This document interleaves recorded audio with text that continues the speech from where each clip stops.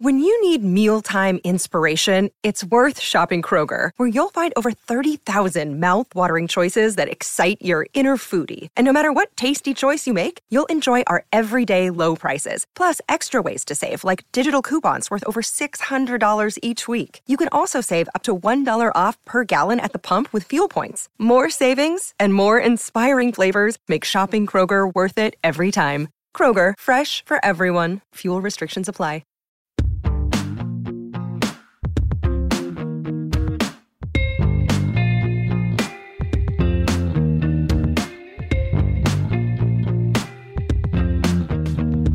Welcome to Hey YA. From great new books to favorite classic reads, from news to the latest in on-screen adaptations, Hey YA is a bi-weekly podcast here to elevate the exciting world of young adult lit. Hey YA is a Book Riot podcast hosted by me, Kelly Jensen, and Eric Smith. We're recording on Friday, September 1st, 2017, and it's our very first episode. Episode. I know! Celebrate, right? So exciting. This is the part where we have to give our listeners a heads up that any weird noises we are aware of and that they're probably animals of some sort. Yes, we have a wild, excited corgi running around, as well as other furry pets. Exactly. So we're aware they're there, and we hope that you have fun trying to distinguish what animal is making that particular noise.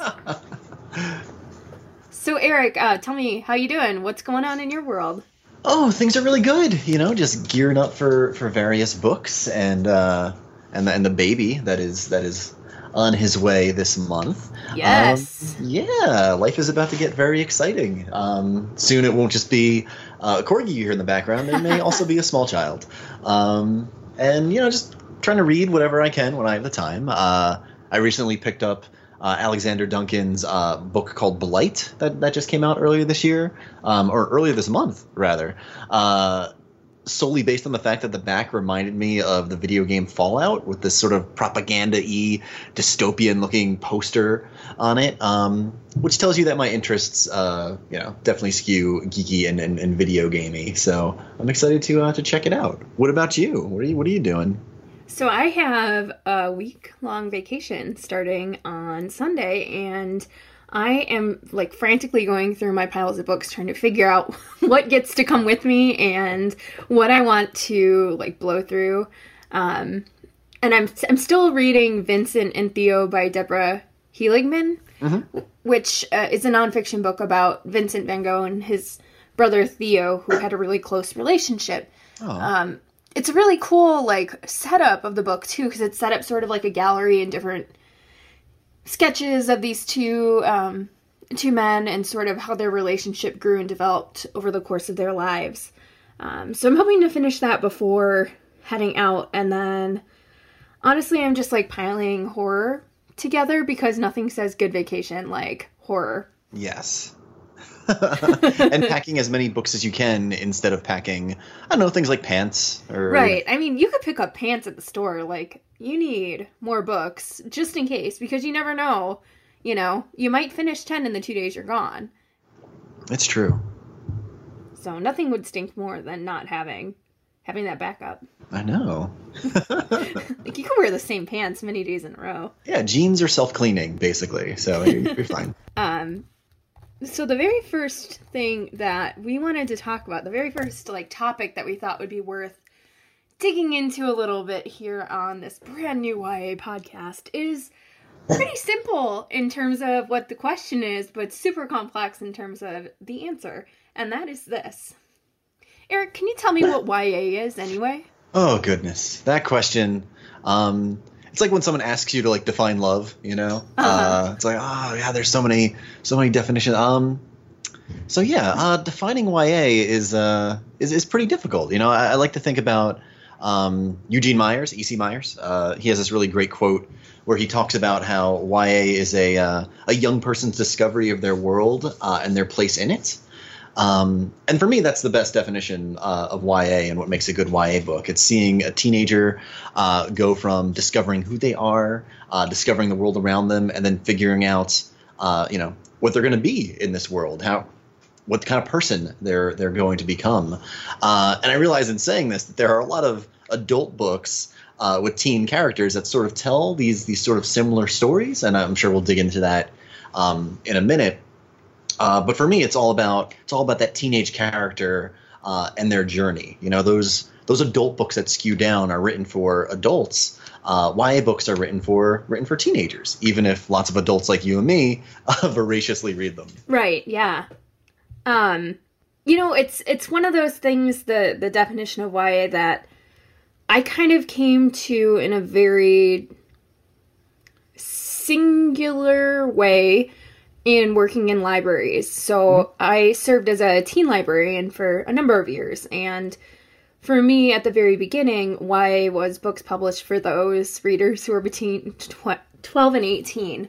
Doesn't necessarily mean that's who the only readers were, but rather like who the publishers saw as the intended audience. Mm-hmm. Which, you know, on a very basic level, that's what YA is. But as we know, and as I think any reader of YA kind of has figured out, it's really not that simple. And there's a lot of wondering why something is labeled YA and why something is labeled adult or middle grade instead. You know, and for me, I think now that I've read so much more and I've thought about this so much more, it comes down to voice and perspective. So for me, a YA novel is very immediate and sort of immersive. Like, you are in that character's world immediately. And you're sort of feeling around with them as they find their place in it and who they are within this world, whatever that world is. And for what I've seen in adult books featuring teen characters, it's a little bit more reflective and distant. Not that it's necessarily like old and wise, but it's written with such a way that the character understands that there's a bigger world out there, and that, yes, they fit into that bigger world, but it's not necessarily their mission to figure out who they are in that world. Yeah. And also, you know, jump off that, sometimes those books aren't really centered around the teenager. You know, I think about like The Night Circus. I think it's just such a great example, because that tends to skew younger quite often. Like, I see it pop up on YA lists all the time, and it's not a YA book. Right. And when you read that book, there's chapters full of, you know, ancient wizards and, you know, grown people. So it's very clearly not for teenagers, even though some of the characters tend to be a bit younger in the book. Yeah, there's a whole, I think, category of books that we look at as YA crossovers. So the sorts of books that YA readers would love. And The Night Circus is certainly one of them. Ready Player One's another one. Oh, yes. You know, these are books that have huge appeal to readers who love YA. And when you start thinking about what that even means, for me, it comes back to voice and point of view. Like, the reason that these are so attractive to people who skew towards reading YA is that they have something in that voice and perspective that is very similar to what they're seeing in traditionally published YA books. Yeah, I agree. There's a really great quote from Andrew Carr, who's an editor, and he's at Dutton right now. He's edited E.K. Johnston is one of his authors. Stephanie Keen's another one of his authors. And he'll be publishing Melinda Lowe's next book as well. And the quote he has said that has always sort of stuck with me is that YA is a state of mind and not an age range, which is such a neat way to think about it. And yet it's, as you're thinking about it, you're like, that's also a non-answer. Like, what does it mean? What is a YA state of mind? Is it voice? Is it perspective? Is it something with pacing? Is it something with style? And then you think about the sorts of books that he edits, and I look at Stephanie Keen specifically. Her books would do really well as adult, too. Yeah. So how do you make that distinction? You know, what is it that makes hers a YA versus an adult book? And and that's something like I have no idea. Yeah, so this is our like 10-minute kind of answer to sum up what YA is. Yeah, it's hard to define. You just kind of know it when you see it. Yeah, I mean, you could always say it's kind of like porn, you know, when you see it, you know, and the more you read, the more you sort of find these pieces of the voice that stick with you, or pieces of the storytelling style, or just like the way an author, presents a story. Like, you're like, oh yeah, that's definitely a YA, or it's definitely not a YA. Mm-hmm. And that YA has been around for 50 years now. This is the quote-unquote 50th anniversary, with S.E. Hinton's The Outsiders having been published 50 years ago this year. Even though there were YA books before that, but not in sort of the same publishing sense. And it gets me thinking a lot about those classics that we've all read or talked about, and where they might fit in the YA world. Mm-hmm. Like, what makes Catcher in the Rye adult versus YA? Do we even know? I don't think we know. Do we know? I don't know. I mean, it was published as an adult book, but I've seen it on so many YA lists, and I wonder sometimes, like, if YA had been a bigger category when that book was originally published, would it have been YA? It might have been. What about, have you read House on Mango Street? I haven't. It is very high up on my why haven't you read this yet list, especially since it's so short. Isn't it only like a 120-page book, right? Yeah, it's short. I just read it last year, so I just got to it not too long ago, too. And that's another one of those stories. Like, it's told from I think she's in middle school and then through high school in the story. And reading it, you're like, I see how this could be seen as a YA book, but it was published as adult. And they read it in high schools and talk about it in high school classes. And I always wonder, like, okay, if YA had been bigger when that was originally published, would it have been YA? I don't know. Yeah. And I wonder what that label does, if anything, in terms of, like, having appeal to teenagers. Would they more readily pick it up on their own if it was labeled as YA, or would it not be taught in schools as much if it was YA? It's hard to say. Yeah, no, it's interesting. Should we use that as our segue? Yeah, I think so. So, Eric, have you heard about this new Lord of the Flies all-female remake? Oh, goodness, I have. And it kills me because, I mean, as you know, there's already a book out there that could easily be, adapted instead. For listeners who are wondering what that book is, it's it's Beauty Queens by Libba Bray, who, when she saw the news, she tweeted something along the lines of, "I'm listening," with her trademark sort of humor on it. So one of the things that has really been, like, knocking at me with this is it's going to be an all-female remake, and the writers behind it are two white dudes. And I just, I pause and I think, like, how would they render a cast of female characters in that same situation as the characters in Lord of the Flies? Like, how? Terrible. Like, I can't even wrap my head around the idea of it being made, like, remade at all. Thinking in terms of, like, from a contemporary storytelling perspective, how do you do that? How do you think about the context of everyday life now and all the intersections that we're not only aware of, but having more and more discussions about, and somehow have a single thread to tie the story together and make it be in any way recognizable to the original Lord of the Flies? Yeah, I have no idea. I've been enjoying watching Twitter react to this announcement where in 140 characters they sort of sum up what the ending of the entire movie might be. Like, plane crashes, everyone gets along just fine, everyone is saved. I just don't see how it's going to be any good. Yeah. I agree, obviously, and I've been thinking a lot about what sort of classic books could be adapted and done in a way that does a gender flip. So in the YA world, there's the classic The Chocolate War by Robert Cormier, and it's about masculinity and peer pressure, among other things. And thinking about that book and the context it was written in and the years it was published in, like, it was a great book and really did a lot in the YA category and still holds pretty well up now. Yeah. And, thinking about that, thinking about a contemporary remake with all female characters, I have no idea what that would look like. Like, the issue of time would be one of the problems, and setting, like, what would be the central theme of exploration here? You wouldn't go into masculinity. You could certainly look at peer pressure, but, like, I think today's teenagers are a little savvier than that. I do too. And maybe it's just that we live in such a hyper-connected world that, a teen who's feeling that sort of peer pressure would go on to their Tumblr and say, hey, this is happening, and then find sort of others who support them not doing the thing, and then they choose not to do the thing. Yeah, they go get new friends, and the book is over. Right, which is not really a great story. No.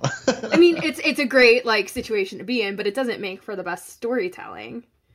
So I'm thinking, too, back to the Lord of the Flies, like, would this look like something where the women are competing to win something? So, a la The Bachelor, like, are they competing to win a man on this island? Or is it about saving themselves and getting off the island? Which then would really explore issues of intersections and power and, just social capital. And then when I think about that, I think about two white men writing it. And it's just, like, my brain can't comprehend what this could even look like. And there's so many other just better people that could potentially write this, right? Like, we've mentioned, I feel like we've mentioned Stephanie quite a bit. Mm-hmm. Yep. Yeah, she was on my list of, like, if somebody were able to do something like this, it would be Stephanie. Yeah, and then I think about, do you pronounce her name Kendar Blake? Uh-huh. Yeah, so, like, she has that book, Three Dark Crowns, out right now, where, like, the girls are all fighting and, potentially going to kill each other to win that one coveted spot as the ruler of the kingdom. Like, someone like her, I could see writing something like this. But ideally the people aren't killing each other on the island to rule the island. Although then you have a horror, if they're all killing each other. I mean, you twist the genre a little bit there. Yeah, there you go. Then Gretchen McNeil could jump in. Right. Yeah. And write something. Yeah, I'm not excited for this. I have a confession to make, too. Yes. I've never read Lord of the Flies, and I have zero interest in reading Lord of the Flies. And that's okay. I think you're okay. Missing out on that. I kind of figured that there was not much I was missing out on. But it got me thinking a little bit about something I saw Justina Ireland talking about on Twitter when people turn to remaking stories like this. Is it because we're not reading as widely as we should in schools and classrooms? Like, is this sort of a look at, like, how underread we are in that, like, rather than grasping for new sources of material, it's returning to the same well-trodden material and continuing to tell that same story over and over again instead of looking to new voices and perspectives and broadening the so-called Western canon? Yeah, no, it's wild you mentioned that. Recently, I was trying to poll some friends about diverse titles that they wish had been taught in their classrooms, and Lord of the Flies came up. And when I was finished screaming, I was wondering, I was like, how have I failed my friends that these are the suggestions they're making? Are unfortunately some of the people I grew up with that not quite well read that they're making these kind of suggestions. Yeah, and I wonder too, like, does it start in the classroom? Like, they are forced to read so many certain books, and either they find something that they love and end up creating this sort of lifelong love of reading, or do they just struggle through and decide from the beginning that reading is totally not their thing? Or they connect to one book and that becomes like their sort of like reading experience. It's the only thing that they choose to experience. It's hard to say. What was the one book that you connected with when you were in high school? Oh God. I know I hated more books than I liked. So we did read Les Mis in my senior year English class, and the class I had was set up as a like double block, so it was half English, half European history. And so, like, as we're reading Les Mis, we're also getting the context of the history at the same time, that sounds awesome. Yeah, it made it so much more accessible and also, like, just way more interesting.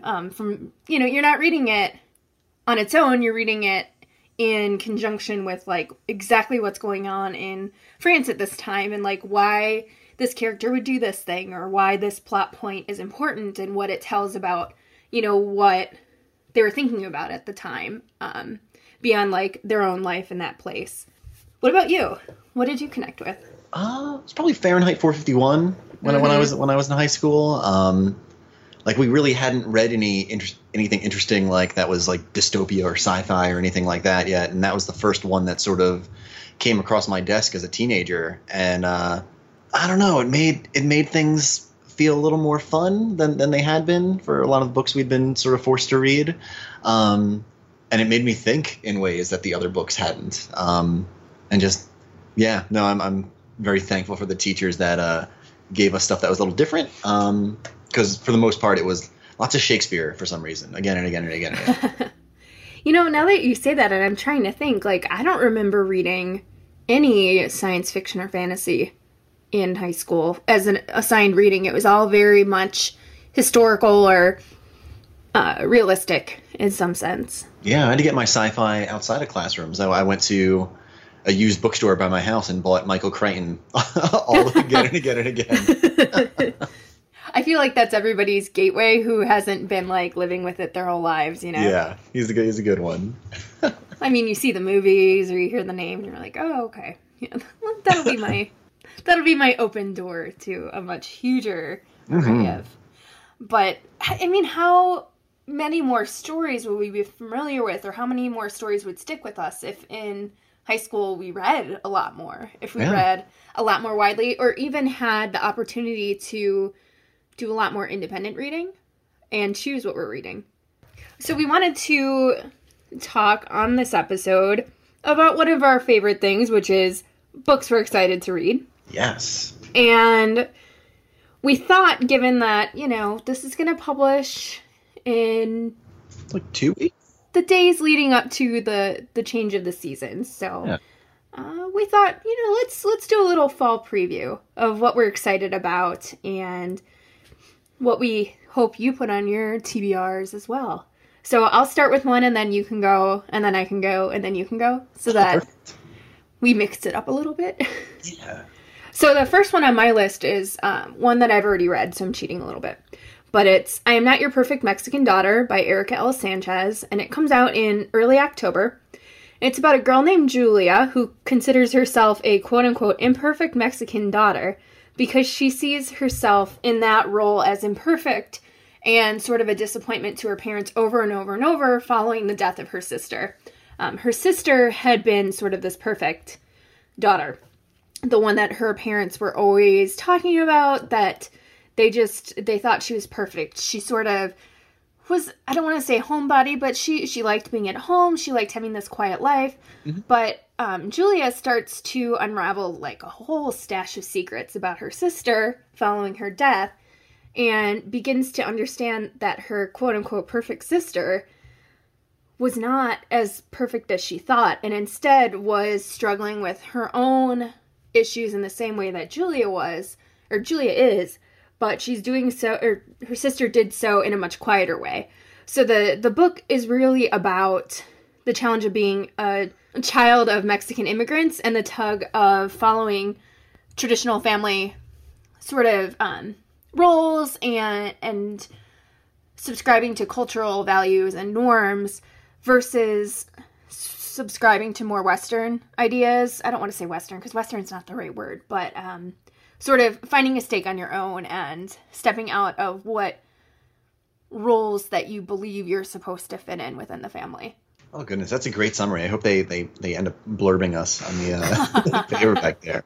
So for me, one book I'm incredibly excited about is Chainbreaker by Tara Sim.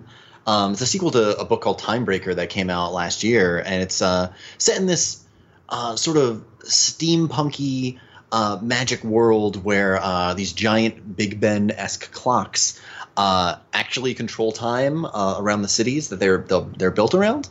And it focuses on a teen boy who is he's an engineer that helps fix these clocks. And when one of the clocks breaks down and is sort of broken and all messed up, it freezes up a town where his father lives, and the town is frozen. His father's frozen in time, and he's trying to figure out how he can basically save the day. It was awesome. It's one of my favorite books that came out last year. And Chainbreaker is the sequel, so I guess I can't really dig into what it's going to be about because I haven't read it yet, and it comes out in November. And I'd also prefer not to spoil it for you. It's a really fun series, and I definitely keep an eye out for it. It's from it's out with Sky Pony, so it's with a smaller press. So please go look for it. So this is where I ask the question: do you read the series books as they come out, or do you have to wait until they're all out to read them? I read them as they come out. Some series I'll wait. Like I haven't finished reading, and I'm going to talk about it in a little bit, the Goal Seer trilogy from Ray Carlson. Like I read the first one, and then I decided, you know what, I'm going to wait until the other ones come out so I can have a nice like binge read fest. Mm-hmm. But at the same time, like the publishing industry part of my head is like, if you don't buy the second book, there might not be a third one. You have a responsibility. Right. Yeah. So I try, but sometimes I want to do that binge read thing. Yeah, I have such a hard time. I'm not a huge series reader, in part because I need them all to be out. Like, yeah. I'll forget what has happened in the first one by the time the second book comes out, and then I'll be mad that I need to reread the first one, and then I just won't read the second one because I'm mad. So I try to wait until they're all out, which then, just like you said, sometimes that is a problem in and of itself because you don't know then if the whole series will end up coming together or, yeah. I keep thinking, like, I want to read the Libba Bray Diviners series because it sounds like it's totally up my alley. But the first book came out, I don't know, like 4 or 5 years ago. And then the second one came out, I think, last year. And the third one's coming out this fall. I'm like, she needs to write faster. I need all 4 of them because if I'm going to sit down, I want to sit down and be able to go through all of them at once because I'll be so mad that I have to wait. Yeah, well, before I read Chainbreaker, I'm going to reread Timekeeper, going back for seconds to do a terrible pun there. But also because I enjoy the book so much. Yeah, that's the thing. It's I enjoy the books when I read them, but then I have that sense of like I shouldn't reread it because I've got these 12,000 other books to read as well. So the struggle is real. Mm-hmm. And with that, I'm going to talk about another standalone as my fall picks. This is my second pick, and it's Moxie by Jennifer Mathieu. So I've been super unfairly judging this book, and I've been judging it entirely on its description because I can't let go of this sense of... So the book is about... I'll explain the premise of the book and then explain why the description has been bothering me. So it's about a girl who finds her mother's old feminist zines, and she's inspired to begin a feminist revolution in her school. It sounds really cool, right? Like, she's inspired by her mother, and it's feminist, and she's gonna, like, change how things are done in her school. But all I can think about when I read that description is, does this girl not have Tumblr? Like, is this literally her first exposure to talking about feminism or looking at the ideas of feminism? And then I had somebody tell me that there is a social media component to the story that's used to sort of get the ball rolling further. And hearing that made me feel a lot better. So I blame the description and not the book for just making me get so silly and angry over this description. But the book itself sounds like it'll be an awesome companion to Amy Reed's upcoming The Nowhere Girls, which I didn't put in my list, but is also about girls who sort of band together and start a revolution against rape culture in their high school. So Moxie's a little bit wider in terms of like feminist revolution, and then Amy Reed's is more on the rape culture. All right. Let's see. What's another one on my list? So I'm really excited to read Top 10 by Katie Kurtungo. So I love her YA books. They're kind of like getting a hug from somebody. I don't know if you read Fireworks, but that's just That book was just delightful about boy bands and everything. This one in particular is about two best friends who make top 10 lists for fun. And as their graduation gets closer, they start sort of counting down the top 10 most memorable moments in their friendship. And starting to realize that maybe they're going to be more than friends. I don't know what's going on as we're looking back on our friendship. Is it too late? And it strikes me as very much like a YA high fidelity kind of situation, which I am just all about. I love those I love that very sad man Nick Hornby book where he's listing his breakups and everything like that. And so it kind of feels like this is like a YA contemporary that was kind of written for me. So I'm really excited to dive in and check it out. And Katie just writes these great YA friendship books. So I'm psyched to read that one when it comes out in I think it comes out in October. That's pretty soon. I'm really sad to say I haven't read any of her books, but every single one, when I've read the description, sounds like something I would be interested in. So I feel like Fireworks is for you. That one. Fireworks? All right. Yeah, it's like I'm writing that down right now. Though this one sounds really great too. All right, Fireworks. I got it down. So the problem with our podcast is we're going to build each other's own reading lists even higher, right? Oh dear. So my third pick for fall reading is You Bring the Distant Near by Matali Perkins, and it's an intergenerational novel about the Indian immigration experience, which is totally up my alley. Like intergenerational stories I love, and immigration stories I really enjoy. Perkins, her books in the past have worked for me really well, and this is her first YA after writing quite a few middle grade titles. I heard her speak at KidLitCon. It must have been, I think, 3 or 4 years ago now. And she has this, like, super infectious, bubbly, wonderful personality. And, like, the sort of enthusiasm she has for her passions really does come through in her book. So I'm eager to read this one. It also has a gorgeous cover. Oh, nice. I'm going to look it up. Let's see. Next up on mine. Oh, goodness. I'm so excited for it. It comes out in... I think it's going to be out by the time this podcast hits, is Warcross, Marie Lu's next book. Marie Lu just writes all these just wonderfully exciting, intense, like action-packed stories that are just impossible to, stop reading once you've started. And this one, we talked about Ready Player One a little bit earlier. It feels like sort of a YA Ready Player One type of story where teenagers log into this very, very popular game that's now sort of become this gigantic escape from the everyday life for everyone all over the world. And it's about a teen girl who is a hacker getting involved in the game and tries to get involved in one of the big competitions going on in the game, and sort of spirals into this dark world wrapped up in this online video game. So yeah, I'm pretty excited to check it out because anything Marie Lu does with a slice of sci-fi in it, I'm very much on board for. So that's I'll probably be reading that by the time this podcast goes up. Is that a standalone or is it part of a series? I think it's a duology. Okay. Yeah, I think it's 2 books. Man, duologies are my favorite way series work. Yes. because the struggle of waiting until they're all out is way smaller. Plus, you're not getting that middle book, which is often not the best one because it's, it's the cliffhanger. It does, but it also just like it's so much like building the world versus like entering it and then exiting it. Mm-hmm. So, no, but that sounds awesome.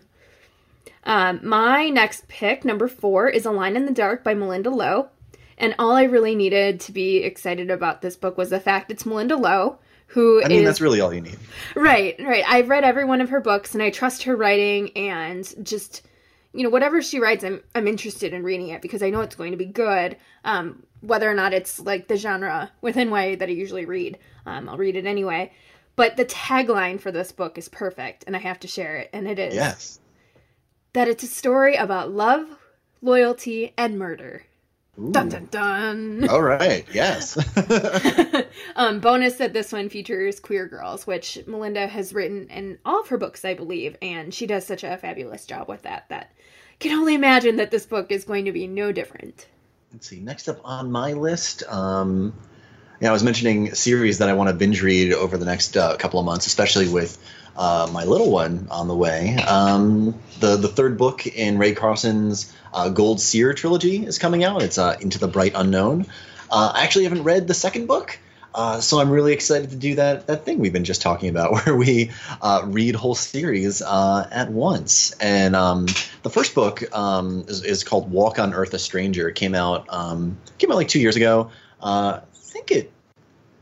I might be wrong. I feel like it got nominated for something fairly big, didn't it? It was like a National Book Award nominee. I feel like it was.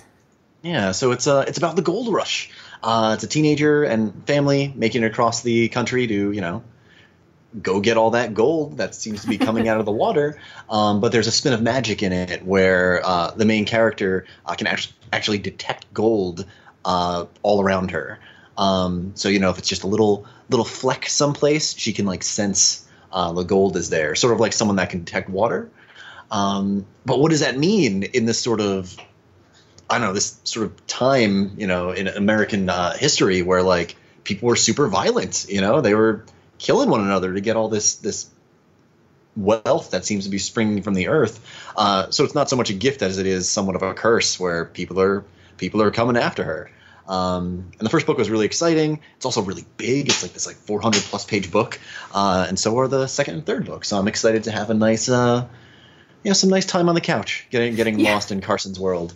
Awesome.